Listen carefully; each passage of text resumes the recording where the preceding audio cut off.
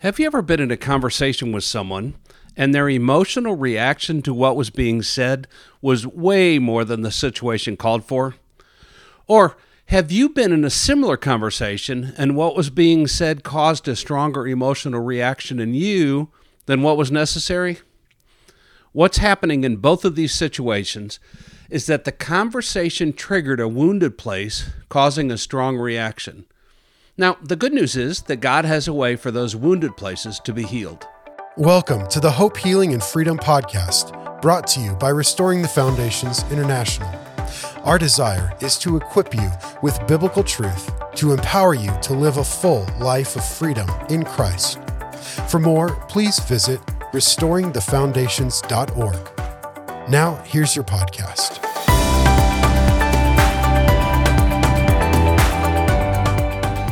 I'm Lee Whitman, and in today's Hope, Healing, and Freedom podcast, we're going to continue talking about the 4 ministry areas in Restoring the Foundations ministry. On the previous podcast, I talked about the first 2 ministry areas, the sins of the fathers and resulting curses, and then ungodly beliefs. If you missed either of those messages, I encourage you, go back and listen to them. Today, I want to talk about getting your heart healed, because this is one of my favorite parts of RTF ministry. Today's verse is Luke 4:18. The Spirit of the Lord is upon me, because He has anointed me to preach the gospel to the poor. He has sent me to heal the brokenhearted, to proclaim liberty to captives and recovery of sight to the blind, and to set at liberty those who are oppressed. The pain of past hurts rules many people's lives. It simmers, it stifles, and sometimes it shuts a person down completely.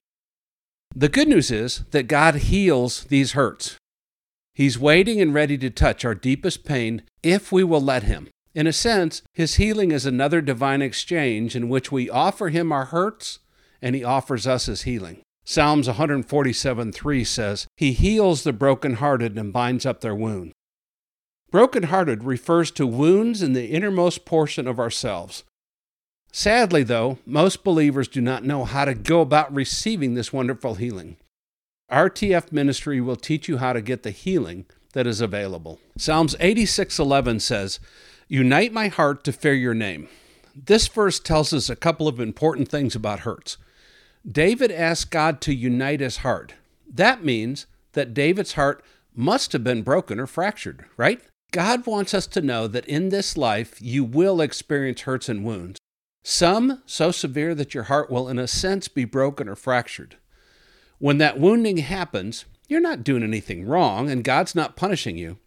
Being wounded or hurt is part of life on this sin-plagued planet. 1 Peter 4:12 says, Beloved, do not think it strange concerning the fiery trial which is to try you, as though some strange thing was happening to you. This is just a loving God warning you that a normal part of living life is that you will experience hurts and wounds. This verse also points to the fact that we cannot fear God's name with a divided or fractured heart. Fearing God's name means to give Him all of the reverence and honor that is due Him. When our hearts are broken, this verse says we are not able to revere and honor God as He is due. Worship is part of us showing God the reverence and honor due Him. When we are wounded and unhealed, we are not able to worship with our whole hearts. So getting our hearts healed is important to a healthy walk with God. Did anyone teach you how to deal with negative emotions growing up? I know for my wife Cindy, growing up, if she was too happy, she made too much noise, and that was a problem. And if she was angry or upset, she was not allowed to express those feelings either. It was not safe in her home to express her emotions too strongly in either direction. So what did she learn? She learned to bottle up her emotions and not be too happy or too sad. She was basically flatlined emotionally. That was both good and bad for our kids. The good part was that if something bad happened, Cindy would not freak out and overreact. The bad part was when they did something really good, her words would say, nice job, but her emotions would not go along with the words. In my house growing up, I didn't see my parents emote at all. They were very steady on the one hand, but they never got real happy or real sad. So what did I learn? I did not learn how to have healthy emotions. So I grew up in a totally different situation than Cindy did, but I came away with the same conclusion. Don't have emotions. Bottling up our emotions cause what we call emotional landmines. These are those undealt with hurts put there by an event in the past. You have no doubt experienced this with someone in your life. You say or do something that triggers one of these emotional landmines, and they blow up at you. It is not a full-blown blow-up. You definitely receive a reaction that was way more than the situation called for. You're probably not the one who caused the hurt, but you just happen to be the one who triggered the hurt, and you get the explosion. These unhealed hurts cause many problems in our lives. More studies are coming out all the time proving that unhealed emotional hurt affect the entire person. They affect the physical body by causing a variety of ailments such as ulcers, migraines, hives, just to name a few. They affect a person's behavior, causing them to pass their hurt on to others. And they affect our minds and emotions, causing a rash of turbulent thoughts and emotions. One of the most damaging results of unhealed hurts for us personally is they cause us to establish lies in our lives. When a person gets hurt, that hurt then is like looking through the glasses that have junk on them. Everything you look at gets distorted by that junk on your lenses, making it easy to start believing something that's not true. And one of the biggest problems is that these unhealed hurts make us vulnerable to the enemy. Demons have a way of keeping the hurts from healing so that they can use the wounds to keep us feeling vulnerable and living in hopelessness. But the good news is that Jesus came to heal the brokenhearted. Luke 4:18, Jesus said, He, Father God, has sent me to heal the brokenhearted. Then in Luke 4:21, Jesus said, Today, this scripture is fulfilled in your hearing. In other words, this scripture is about me. This is what I came to do. Luke 4:18 is Jesus' mission statement while he was here in this world. Knowing that part of his mission is to heal the brokenhearted, we can approach him with our hurts and wounds with great confidence, knowing that he loves to bring his special healing to our broken and fractured hearts. And the way he brings his healing to our hearts is so unique and intimate.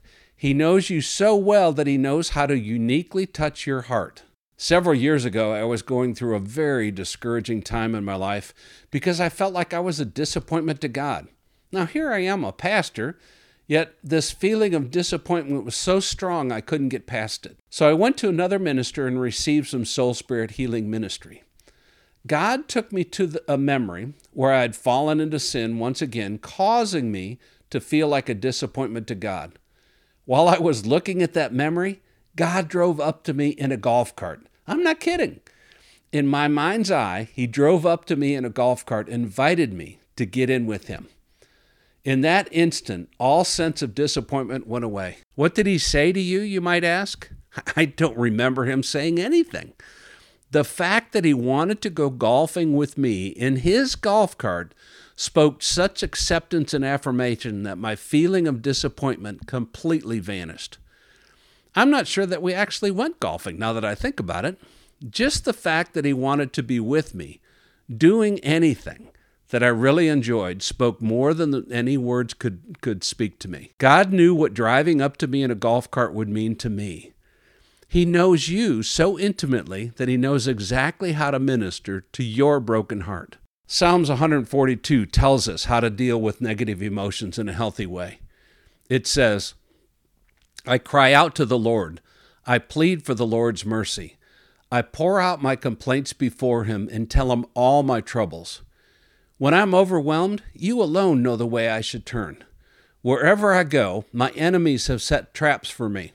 I look for someone to come and help me, but no one gives me a passing thought. No one will help me. No one cares a bit what happens to me.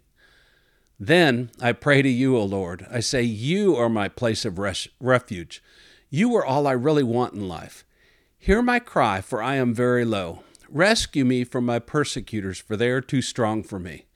Bring me out of prison so that I can thank you. The godly will crowd around me, for you are good to me. Psalms 142 is really a permission statement from God to be real with him. David said, I pour out my complaints before him and tell him all my troubles. Sometimes we like to tell our spouse or a close friend about our hurts and struggles. We call it venting. And venting makes us feel better for a time. Your spouse or your close friend all they can do is listen, but they cannot bring healing to your hurts. Jesus can heal. When we bring our hurts and wounds to Jesus, and then go the next step of giving him our hurts, he comes into that wounded place and brings us healing. And we have permission in this passage to bring Jesus all our troubles. You don't need to hold back because Jesus already knows how you feel. Our friend Mac was really angry with God. And from my upbringing, you weren't allowed to get angry with God because if you did, he would retaliate and cause you to have like a flat tire or something. So Mac was having a hard time admitting his anger at God. So we read him Psalms 142 about telling him all your troubles. When Mac got real with God and told him of his anger, God took Mac to the memory of the event that caused Mac to be so angry with God. Then Jesus showed up in the memory and took Mac's anger and put his anger into the holes in his hands and his feet. When he did that, the anger disappeared. Jesus told Mac that he understood Mac's anger and that it was okay, that he understood. Then Jesus put his hand on Mac's heart and began to massage it back into health. Mac has never struggled with trusting God with things he doesn't understand since then. The powerful part of this soul spirit healing process is that it brings healing to wounds that happened years in the past, but it also is an amazing way to deal with negative emotions that are going on today. Let's say you have something happen today that causes you to experience a lot of anxiety. You can get alone with Jesus and pour out your complaint to him, telling him about the anxiety you're feeling right now. Then give him that anxiety, invite him to come and bring us healing to that wounded place. As he is bringing us healing to your heart, it's a great time to ask Jesus what he wants you to know about that situation.